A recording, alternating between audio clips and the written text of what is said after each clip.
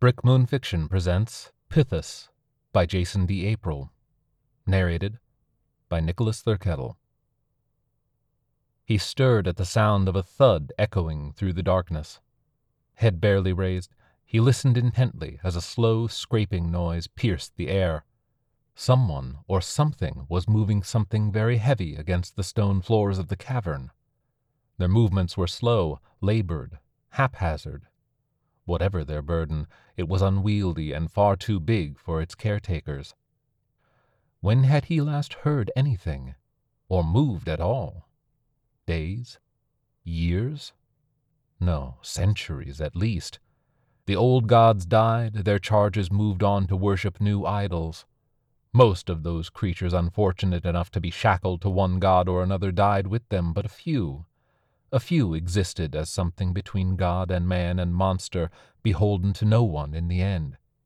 So when the faith died, a few were left in a limbo of their old world as the rest of the world trudged onward. The scraping of the object got louder, closer. He sighed and looked toward the sound, a futile gesture as the dark was absolute. He stood on his boat, if it could be called that. Once it had been a great vessel, a magnificent macabre ferry taking the dead to their final destination. The river had long since stopped flowing. Now it was an inhospitable sludge. Did it still possess the power to make you forget? If he plunged into it, would it end him, or would it just trap him in a worse place? He used to know so much. A god of wisdom in his own right, had there been any justice. But no one ever worshipped him. They feared him, they paid the toll, they only whispered the name if they ever said it at all. Charon. The scraping was close now, and he could see orb-shaped glints, and maybe 20 paces behind them, the flickering of a torch. He focused on the glints and let his eyes adjust. 4 creatures, strange toad-like things, wearing dirty, tattered robes, pushing a vessel at least twice their height. The curved shape stirred familiar memories. A pithis, used by men and gods to carry heavy goods on mighty ships. They strained with all their might to push it right to the edge where the boat was tied. Slowly, the straggler holding the torch came forward, as the 4 who pushed cowered away to the shadows. It looked up at him, uncertainty on its wide, strange face, then deftly slid up the pithis, held up a single gold coin, and placed it in the indented center of the wax-sealed concave lid. Walking backward into the dark, the creature bowed low, and then ran, leaving only silence in its wake. With a long, slow sigh, Charon straightened his back, unfurling to his full height.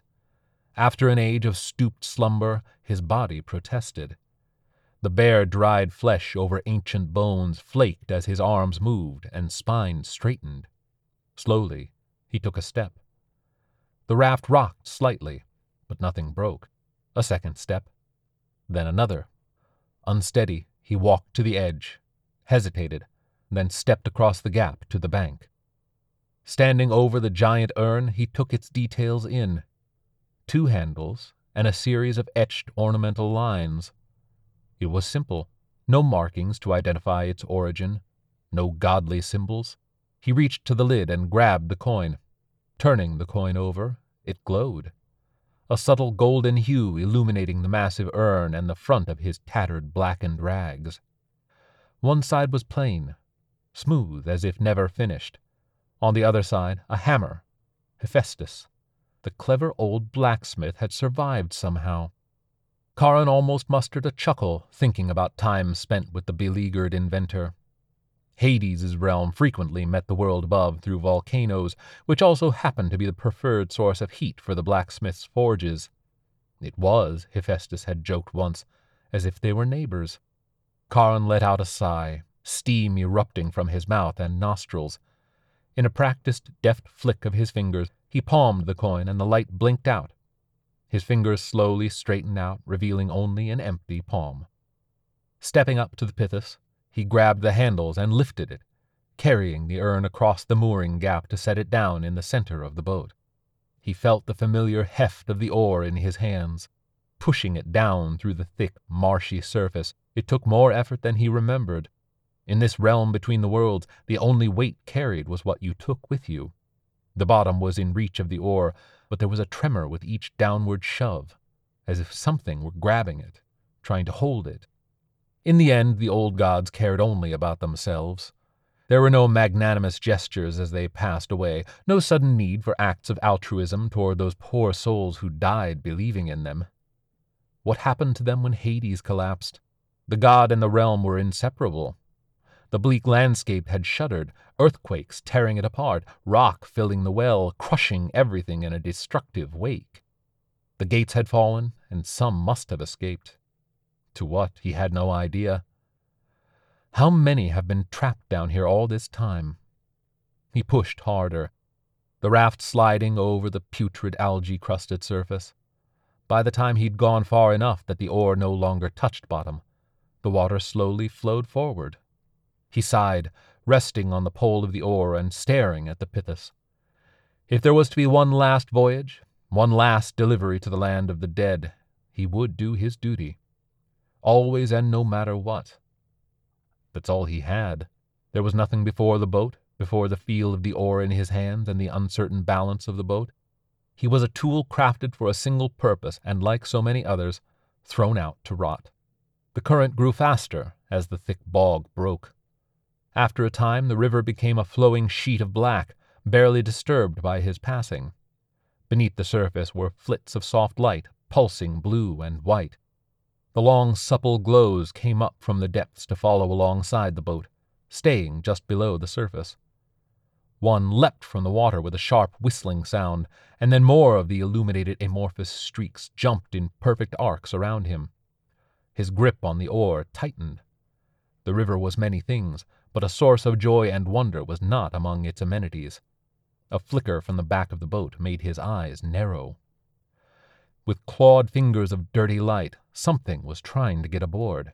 A cackle from one side, then the other, made him turn.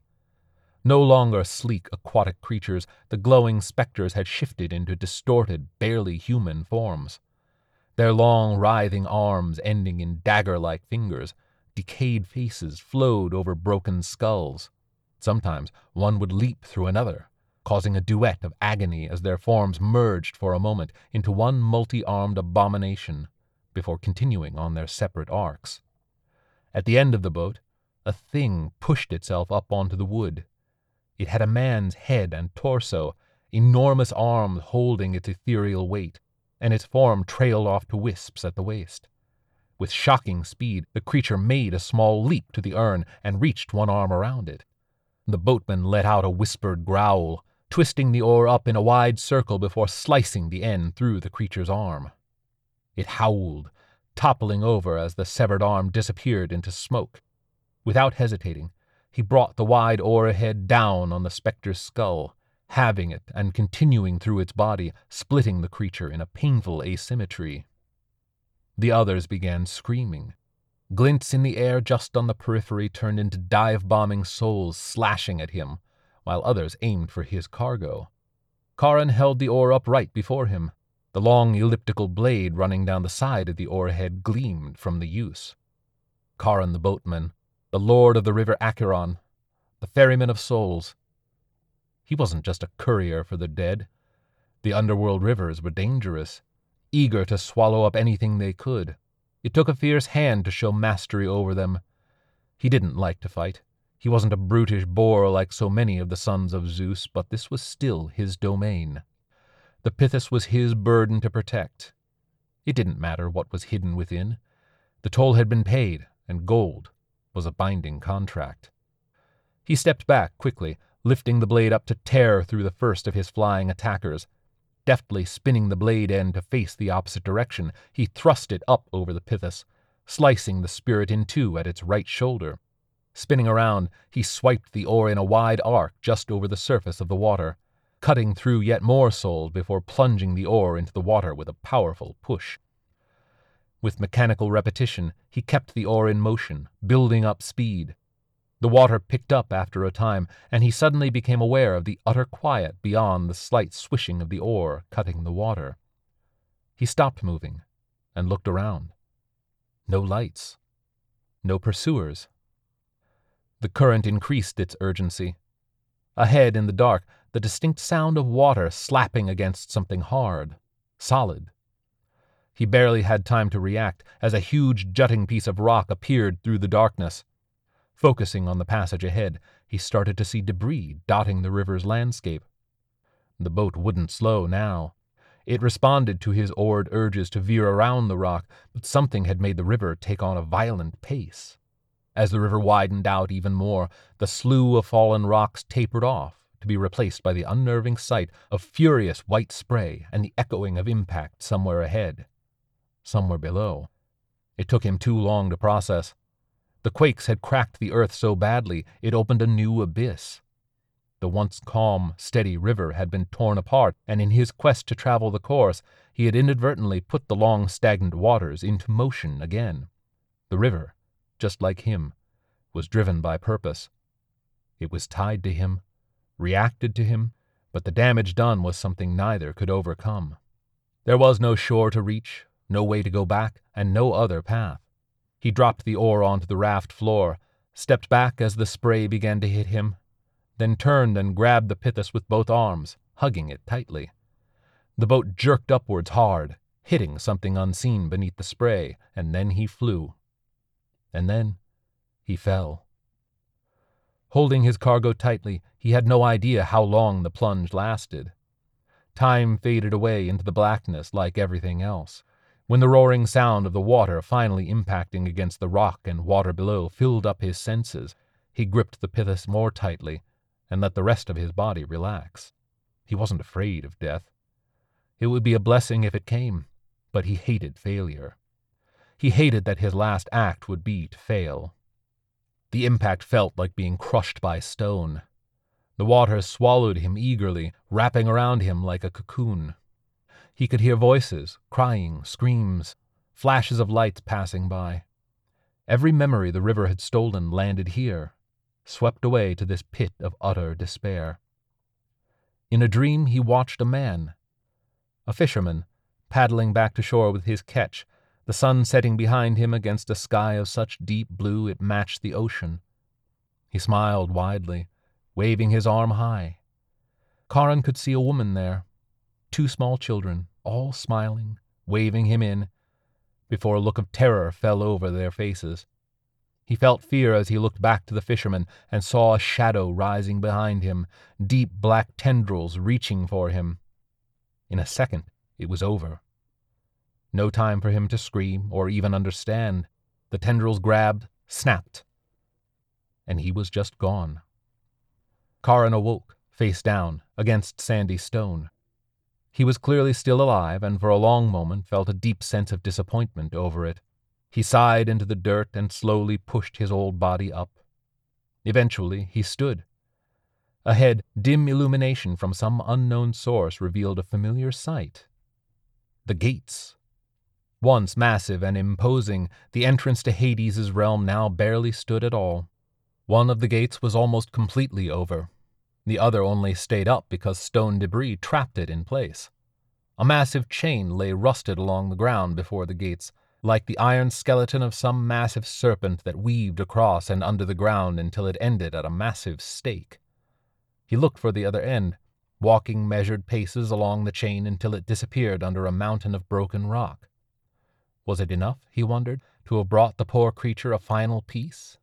He stepped back and turned toward the shore, where the Pythis had washed ashore.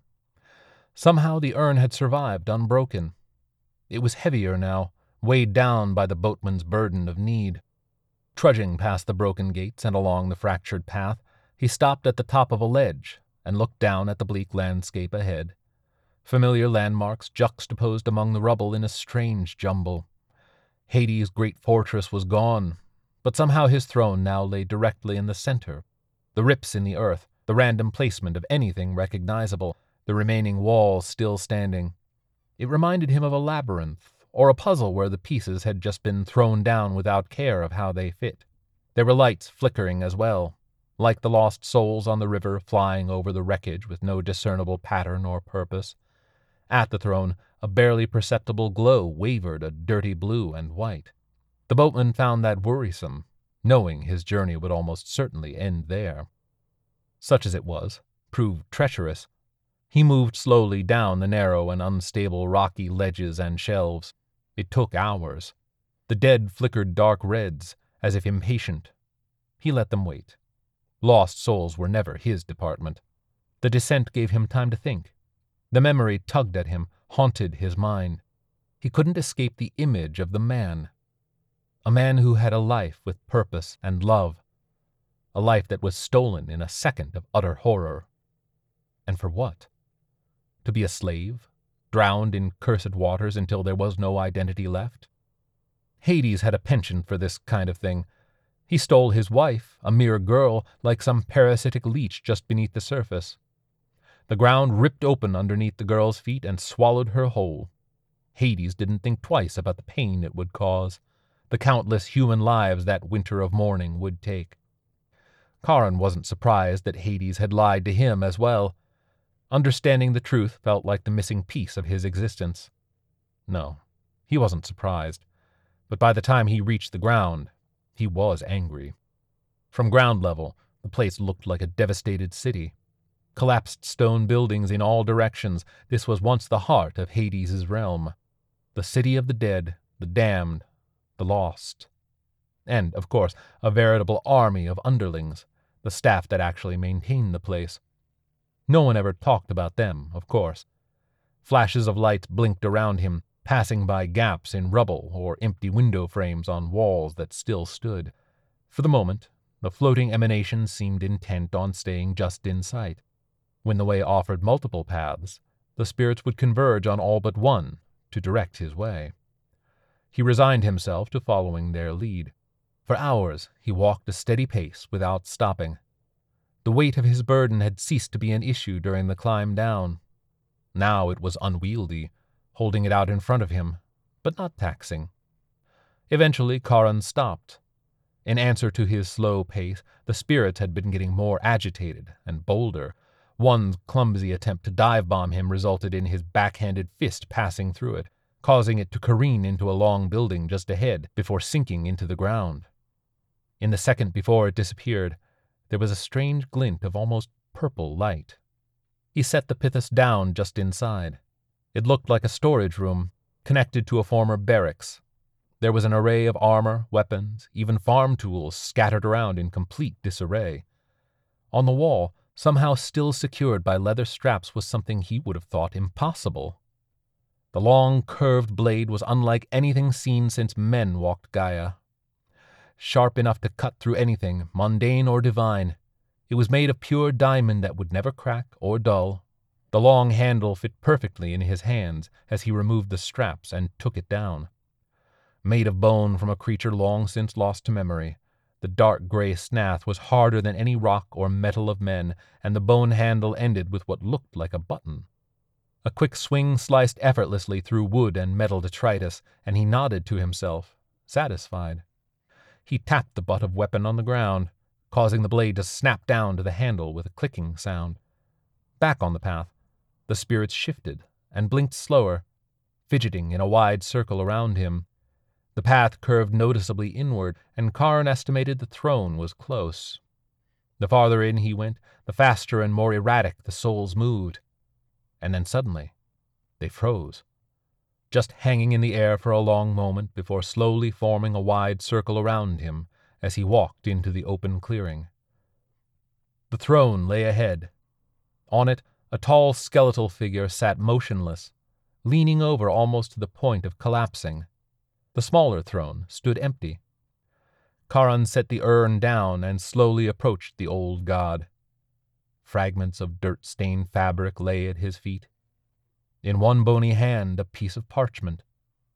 A distinct smell wafted through the air, causing the boatman to peer just past the stone chair. Blood puddled around a strange webbed foot. Stepping around, he could see the body of one of the same creatures that had brought him the Pythos, its throat crudely ripped open.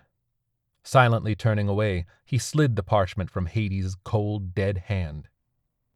Ferryman, it is time to step out of the darkness. Within this vessel you will find an object of transformation. It is only for you. I have gone to great lengths to ensure that once my servants deliver this gift, it can only be moved and unsealed by you. It is one last burden for you, but I promise it will be worth the effort. Take it to the seat of Hades' power, break the seal, and remove the object. It will change whoever touches it first. Be weary. The throne still has power, and even still, some part of the old gods may remain to covet this power. Should one of them return, it would send the new world into chaos. They had their time.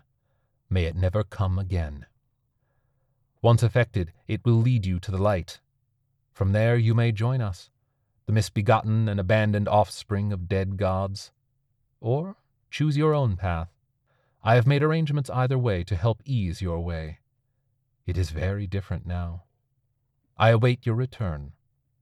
Hephaestus. Please know I have left you a treasure on the path should you find yourself under strife and in need of a weapon. It's perhaps my finest work, made from the fragments of a god-killer. Crumpling the letter in his hand, the ferryman kept his eyes to the stone ground. There were subtle changes in the air, a different kind of quiet.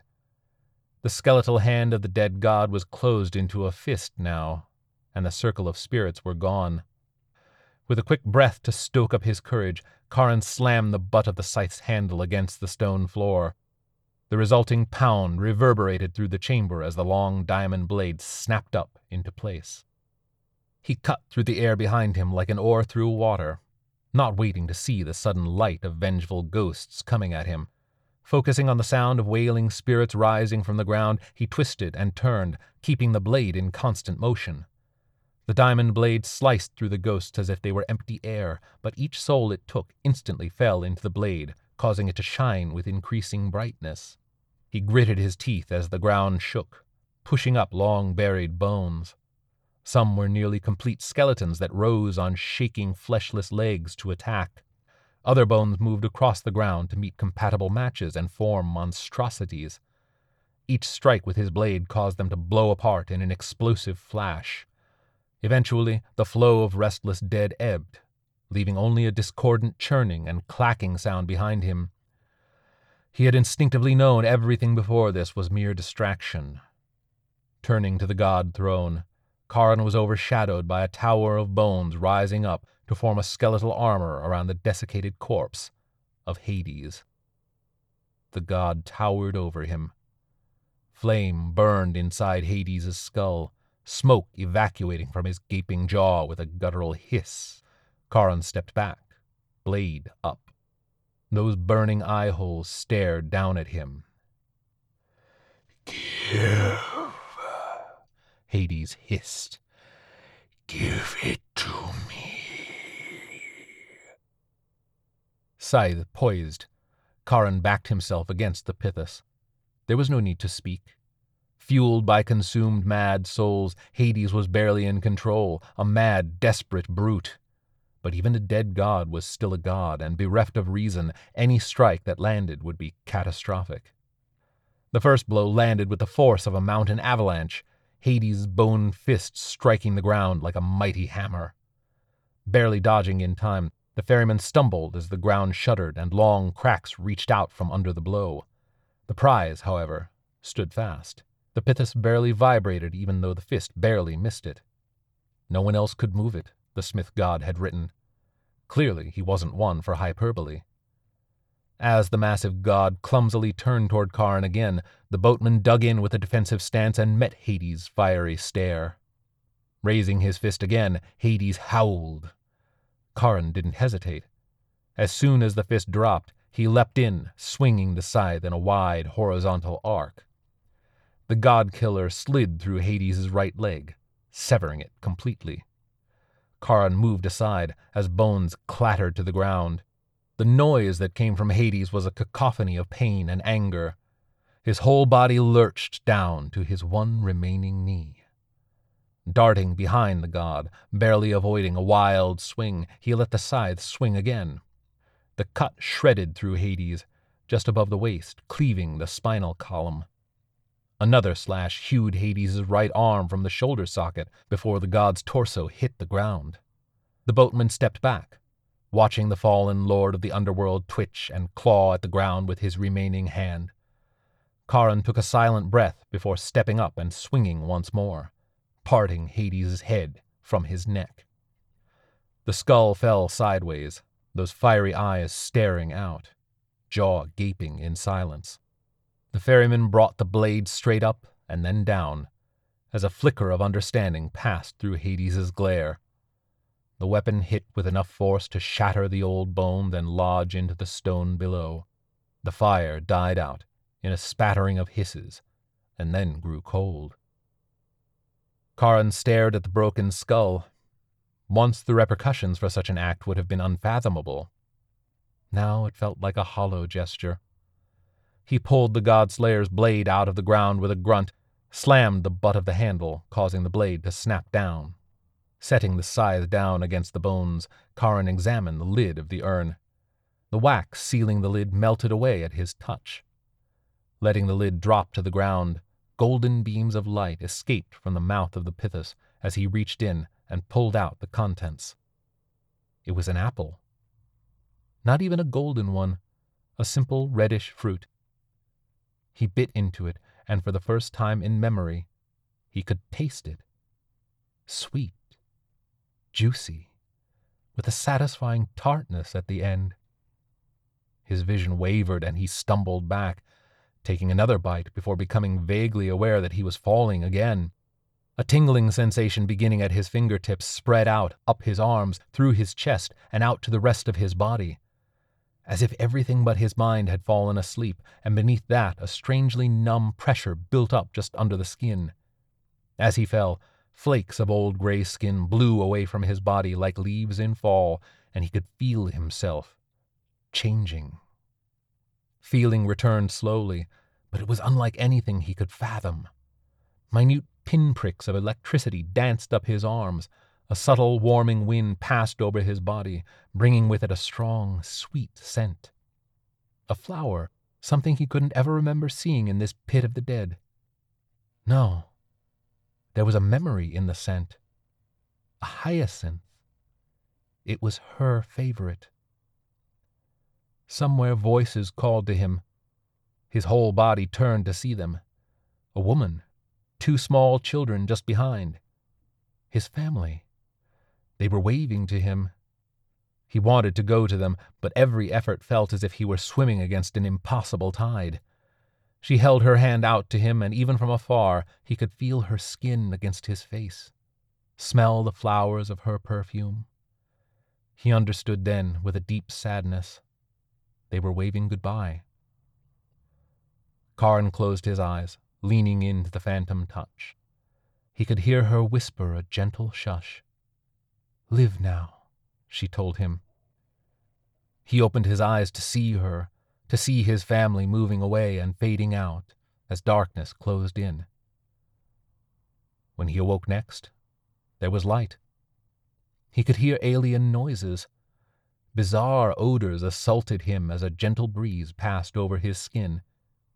His eyes opened, and he raised a hand to his face. It was flesh, not some nightmarish skeletal thing. Gingerly, he sat up. He was lying in grass.